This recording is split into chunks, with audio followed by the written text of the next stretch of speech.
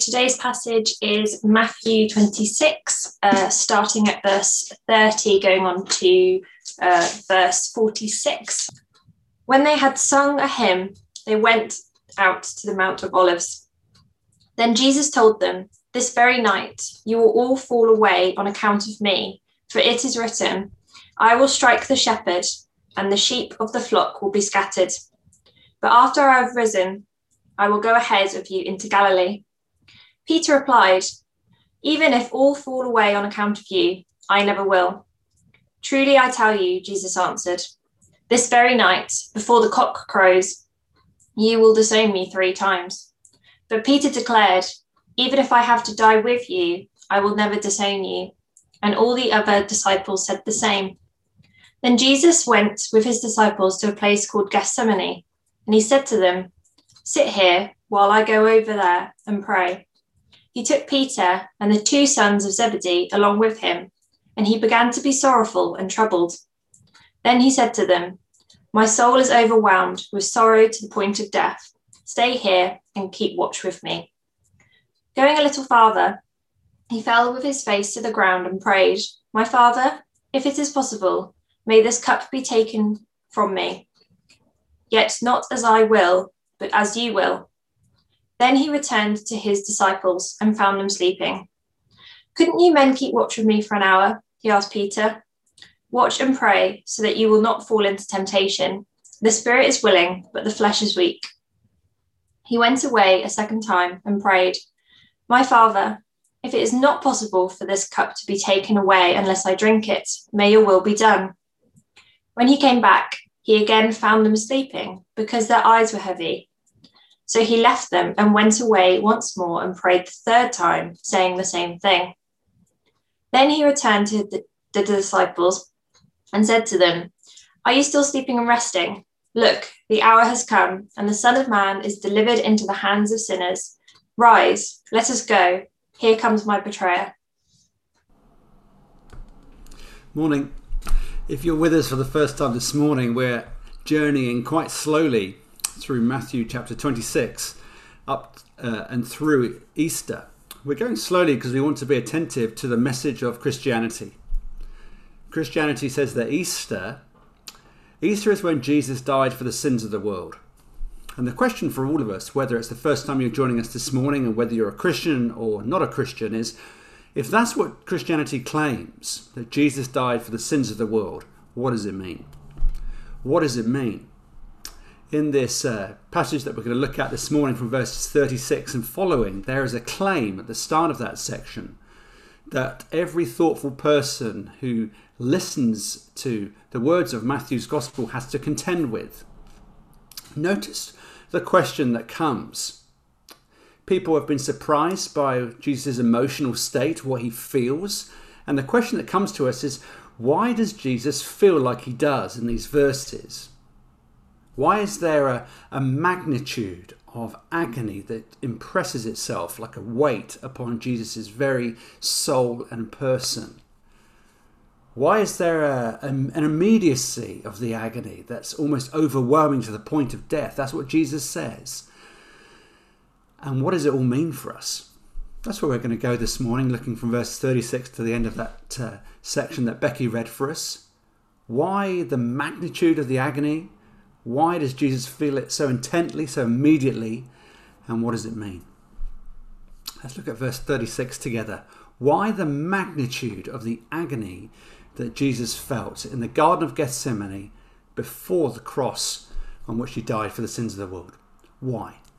Why the magnitude of the agony? Look at verse 36. It says this, "Then Jesus went with his disciples to a place called Gethsemane, which is an olive grove, and he said to his disciples, 'Sit here while I go over there and pray.'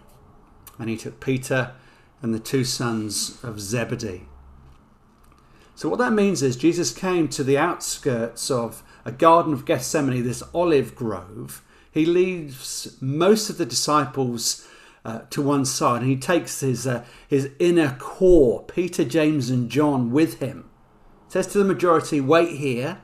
But he says to Peter, James and John, "I want you to come with me. There's something I want to reveal with you."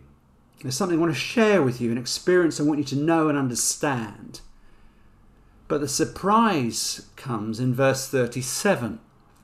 In verse 37, it says literally, taking Peter and the sons of Zebedee with him, what a lovely name, Jesus began to experience something. Something began in Jesus' very nature and soul and personhood. A weight came upon him. He was walking on the outskirts of the garden to a place where he was going, but before he got to that place with the three people, something began to happen. And the question that every thinking person wants to think about is, well, what was it? What was Jesus experiencing at that moment that overwhelmed him? What was Jesus feeling? It says in verse 37 and verse 38, there's an overwhelming sorrow. There's a torrent. There's a weight. There's an experience. There's a flooding of Jesus' heart with an agony, with a spiritual and mental anguish that's so strong that Jesus feels that he's sinking beneath its weight. Verse 38, my soul is overwhelmed with sorrow to the point of death. It's as if Jesus is saying, something has come upon me and it makes me feel as if it's going to kill me even before I get to the cross. I'm overwhelmed with something. I feel like I'm going to die under this pressure and weight and experience and force. And the gospel writers say it in different ways.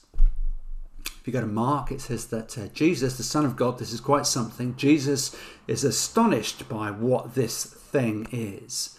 Luke chapter 22, verse 44, if you turn to Luke's account of this moment in history, it says that Jesus is sweating drops of blood. That's possible. It's not normal, but it's possible, especially when someone is having a severe kind of shock, almost a panic attack, that type of thing.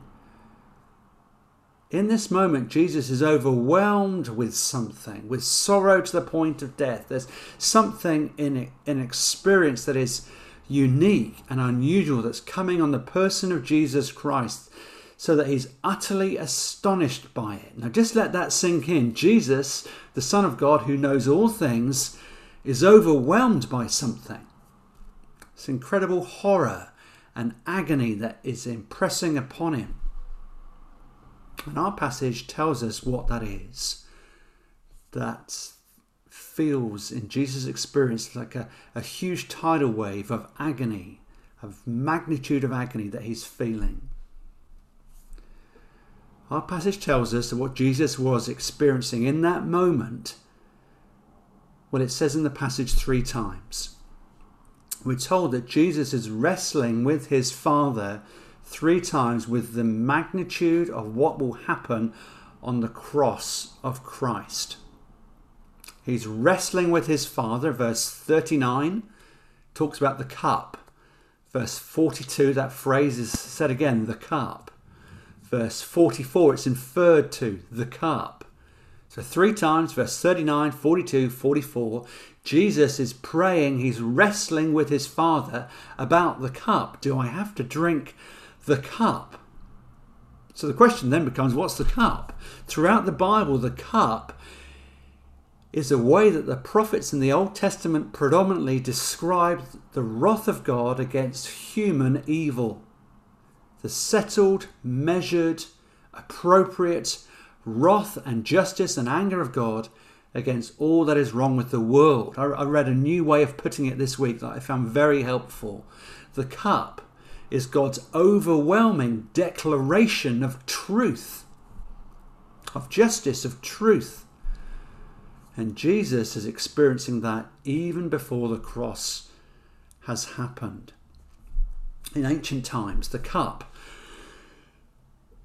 was used to execute people. It was a terrible way of poisoning people that literally dealt with your inside. So you died from the inside out. You were poisoned with a cup of wine, perhaps, that had poison in it, and it dealt with your inside, and you were killed from the inside out in the most horrific, painful way.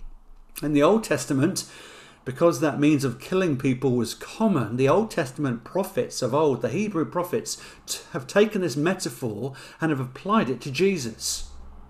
It's a metaphor that's used in Isaiah and in the book of Ezekiel. You can look at it later to describe the wrath of God in terrible graphic ways. You can look at it in Ezekiel 23:33 and Isaiah 51. And Jesus, in the Garden of Gethsemane, is experiencing, it's almost he's been taken to the brim of the cup and he can see its contents. And just in an awareness of what will be coming upon him on the cross, he's overwhelmed. He actually begins to experience God turning away from him in the garden itself. I mean, just meditate on this for a moment. Jesus Christ, fully human and yet fully God, gains all his resources from his Father. All of his power and his grace and his love originate from his eternal, satisfactory, glorious, deep, loving, doting relationship, Father, Son, and Holy Spirit. This holy dance from all of history. And so it's very likely as he walked into the Garden of Gethsemane, to the place of prayer where he was heading, even before he got there, he would be communing with his Father. He would be praying to him before he got to the point of prayer, the location of prayer.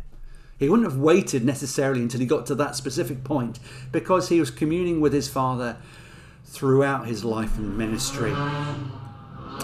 But in his heart, at this moment in Gethsemane, he would have turned to his Father to pray to him like he's done all his life. And yet he would begin to experience something in that moment that he's never ever experienced before. As he turned to his Father to pray, to pour out his heart, to commune with him, to delight with him, rather than experiencing everything, for the first time in his life and ministry, Jesus begins to experience nothing. He begins to experience and sense and feel an abandonment from his Father that he's never known or experienced before. When he turned his soul towards his Father, there was no one there. That's one way of putting it. He was expecting to experience the loving embrace and smile of his Father, to know what heaven is like, and yet he experienced hell. He's beginning to taste and experience hell, complete abandonment from his Father. His Father is beginning to turn away from him, and so he's beginning to sense and experience forsakenness. Why the magnitude of the agony that Jesus is feeling? Because on the cross, Jesus took all the unrighteousness and appropriate justice against God's anger against all that is evil and wrong in the world. But the very anticipation of that moment gives Jesus an overwhelming sense of death and abandonment. The Son of God is taken into shock. He's shocked when he wanted to experience something of heaven, he experienced hell. And if that's what he's experiencing in Gethsemane, just think what he will be experiencing when he's on the cross of Christ, drinking the cup of God's wrath to its very end for you and for me. So that means, you see, friends, that Jesus does not love us in a general way, not like I love you a bit. Jesus loves us in a specific, in a costly, in a saving way, in a rescuing way that no one's other love can just touch. Every other love we sense and experience is just a pale echo, a dim echo of the costly, not general, the costly love of Jesus. And so look at what it cost him. Look at what Jesus did for us. Look at what Jesus took for us as he rescues us on the cross of Christ that we remember at Easter. Look at the magnitude of the agony that Jesus Christ experienced. And when you see that, verse 37, verse 38 of Matthew chapter 26, then a second question follows. If that's the agony, why the immediacy of the agony? Why was Jesus feeling it to such a degree at that very moment? Why the immediacy of the agony? And let me explain that a little bit more. In the garden, Jesus is experiencing the magnitude of the agony of God, and it's as if he's experiencing chemo. Some of us have had cancer. It's one thing to understand that you need to begin to have a course of chemotherapy. You need to have some severe radioactive material put in your body to nuke the cancerous cells so that you might get well again. And sometimes that can be months, sometimes that can be a longer period of time to hopefully eradicate completely the cancer. It's one thing to read a pamphlet that says you need to undergo a course of chemotherapy, but it's quite another when it starts, when the course of radiotherapy begins, when you begin to feel it throughout your whole person, when you begin to feel sick, when you begin to lose your hair and so on. Here's what Jesus is beginning to experience in the very moment of our passage. It's one thing to say you're going to do something, but Jesus now knows how it's going to feel. This is the way an old Puritan puts it, Jonathan Edwards. Jesus Christ begins to taste the wrath of God in Gethsemane. God essentially brings him to the very cup, to the mouth of the cup of God's wrath, so that he might look in and see what's going on. And then here's the quote that you can see on the screen. When Jesus took the cup, knowing what was in it, so was his love to us infinitely the more wonderful, and so was his obedience to God infinitely the more perfect. In other words, Jesus didn't go into the cross unknowing what was going to happen. Because God led his son in the Garden of Gethsemane to the experience of what was about to happen so that he could look in. Jesus went in with his eyes wide open. He said, is there any other way for me to rescue a people for you, for your glory to be made much of and known and enjoyed throughout all the ages? I'm willing to do whatever it takes. I'm willing to suffer to the uttermost. I'm willing to empty the cup to the very dregs for you. But in the garden, Jesus begins to see and sense and feel and have it impressed upon him the horror of his Father turning away so that he could take our sins upon his shoulders.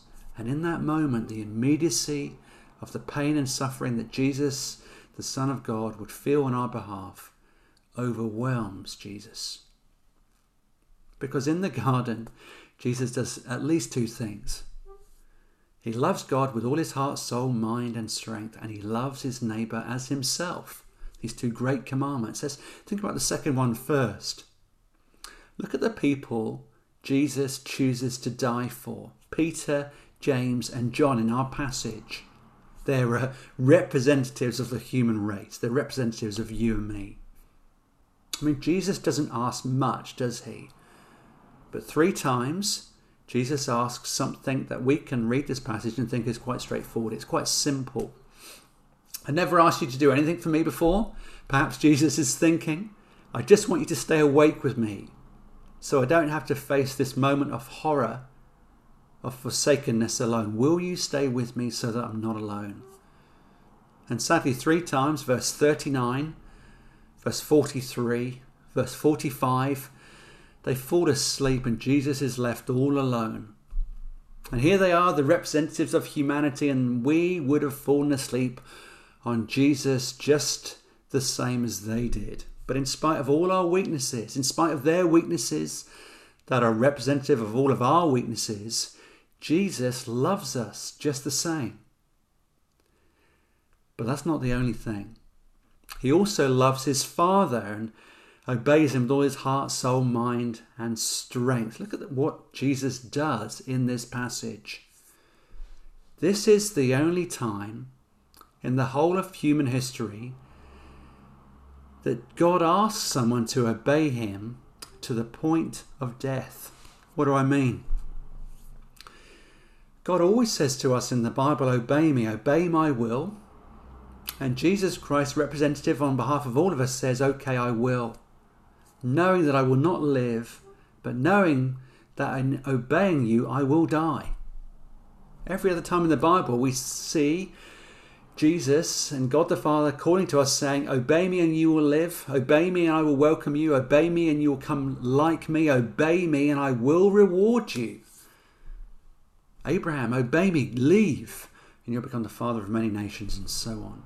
But this is the only place in the Bible, the only place in the whole of human history, when God says to a human being, his son, obey me and you will die. Obey me and I will send you to hell. You see, sin began in the garden. Now salvation is coming in a garden. Sin began when the first Adam disobeyed God about a tree. Don't eat from its fruit. But now salvation is coming when the second Adam obeys God about a tree.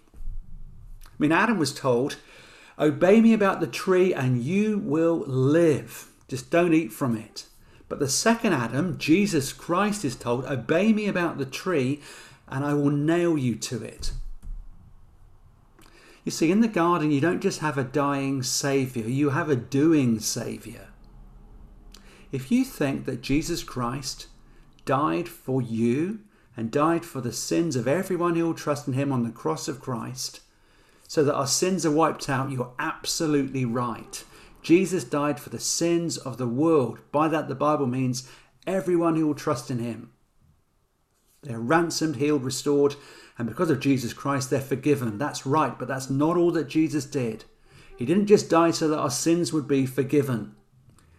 If that's all that Jesus did, that means that we would still have to live a life that pleases God, so that we have positive obedience, so that we would enjoy his blessing and love and enjoy a welcome of a faithful servant. But that's not all that Jesus did. He didn't just wipe out our sins of the past and give us a clean slate. Jesus did more than that. Jesus died so that our sins would be wiped out. That's called passive obedience. But he also died with active obedience. He lived a perfect life. And because Jesus died a sufficient death, but also he lived a perfect life, we've got nothing more to prove. We have a forgiveness that Jesus has won at the cross, and we have a righteousness, a right record that Jesus gives to us, that he lived the life we should have lived, and he died the death that we deserved to die. So that now as God the Father looks at us, he sees Jesus' righteousness by faith that's been given to us by his grace. In the garden, Jesus begins to receive what we deserve, so that we get from God what he deserves. That's the amazing transaction of the cross. It's not just getting rid of our debt. It's us receiving all of Jesus' righteousness, his right standing, because of perfect obedience and a beautiful life lived before God. And Jesus is experiencing and suffering under an ocean of the wrath of God that he begins to sense and feel and experience even before the cross in the Garden of Gethsemane. And there has never been obedience like this, and there never will be obedience like this. It's not just a dying Saviour. He's a doing Saviour. He's doing something on our behalf. But the question is, so what?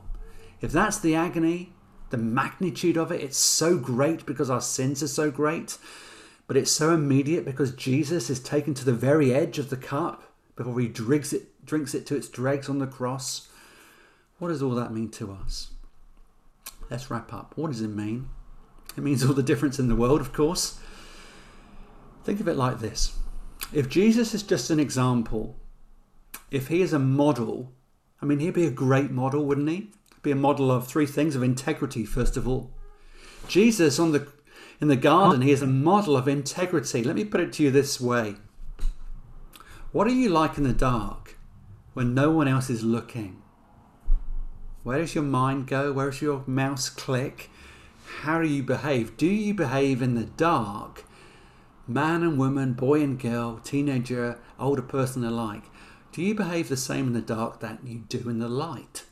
Do you behave in public the way you do in private? Is there any indifference between the two? There's not in the life of Jesus. Look at Jesus.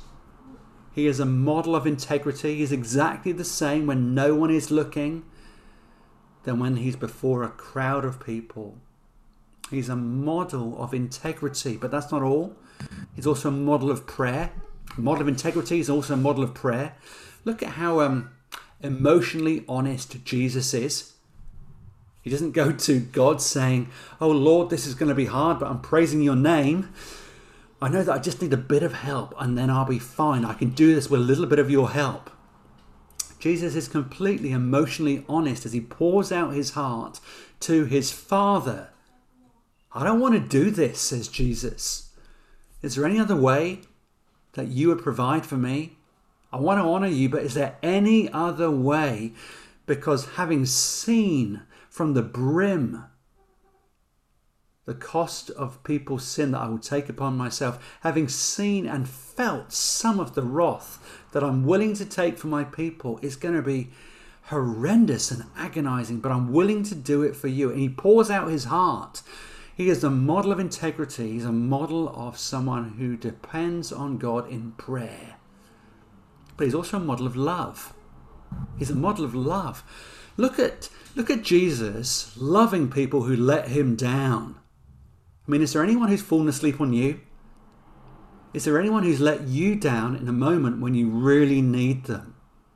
And they've kind of fallen asleep on you, either literally or metaphorically. But because they've let you down, you've written them off. You've ghosted them. You've deleted them. You've blocked them. You've cancelled them. Modern terminology. Because they've let you down. You've pulled back from that friendship because they let you down and they need to know it. Look at how Jesus shows his love to people who have let him down. 3 times the disciples fall asleep on the watch, literally, and yet Jesus loves them to the uttermost. What a model, what an example Jesus is to be someone of integrity and prayer and love. But if that's all we see him as an example, he will crush you. He will crush me. If Jesus is just a model that we need to attain to and follow, but Jesus is not just a model. He is not just an example to follow. He is the Saviour we need, and he died on the cross as the substitute that is sufficient to pay for our sins and have them moved away from us and have them paid for and taken away from us as far as the east is from the west. I've been thinking about this week. Why do you and I find it hard to trust God completely, utterly, fully in our lives? I think it's because I'm afraid that I don't think God has my best interest in mind. It's the first doubt that Satan put into our first parents in the Garden of Eden. Is God really there? Is he really good? Does he really care? And I don't think I trust God because I think there is a small part of my mind on good days and a big part on bad days that think God will not come through for me. I think that God is not good enough for me. He's not got my best interests at heart. And so I think I need to add to the obedience of Jesus Christ, and I need to take some of the decision making on myself. I think I can do a better job than God. So I add something. I add some of my obedience to the obedience of Jesus that I know is perfect, but sometimes I feel it's not. But then the trouble comes when I let Jesus down. If I function like that and then I let Jesus down, I feel terrible. I'm afraid sometimes that my obedience is not good enough. So then I don't want to approach God in prayer. Or sometimes I feel that I'm going to wear Jesus out. I'm going to wear his patience out. I'm going to wear his love out. Because I think that I know a better way of running my life than he does. If that's you in either of those cases, if you think you can't trust God, or you think that I've let Jesus down too many times that I can't go back to him, let me remind you of the gospel from this passage. It says that Jesus' love will never wear out. Look at the disciples. Again and again, they let him down again and again. Jesus pursues them with his love and is willing to die on their behalf and on my and your behalf too. He died to rescue. His love is so strong, it will heal absolutely anything. His love is sufficient for you. Hell came down on his love on the cross, and Jesus' love was sufficient. It was strong enough. It endured. He did not turn his back on you. And therefore he never will. And nothing you can do will break his love for you. See, on the one hand, we think that if Jesus could just heal us of the trust problem, then all would be well. On the one hand, if Jesus would just do this for me, then we could never doubt him. But how could you begin to just bargain with Jesus when you see the strength and the depth and the height and the width of his love, that he loved you to the uttermost, and he loved his Father enough to obey him, even knowing that he would die on the cross for our sake, and the magnitude of the wrath that needed to be taken. Friends, nothing you can do will break God's love towards you. This is the love that you've been after all your life. This is the love that you're after in every relationship, that no friend or even a Mother's Day gift. It's just an echo of the love that you will find only in Christ and in Christ alone. Nothing will satisfy you like the love that God has for you, displayed on the cross. And this morning I want to invite you to come afresh and meditate on the love of Jesus. See him dying in the dark for you. And when you see that, the right response is that you fall down and that you enjoy and adore him afresh. And when you fall down on your knees or in your heart or close your eyes and you adore him afresh, then when you get up, it will change you. And you won't just see Jesus as an example that you need to follow, because that will crush you. You'll see him as the Saviour who died for you in your place, so that you might live in a new relationship and stand in his strength when you see the height, the width, the depth of his love for you.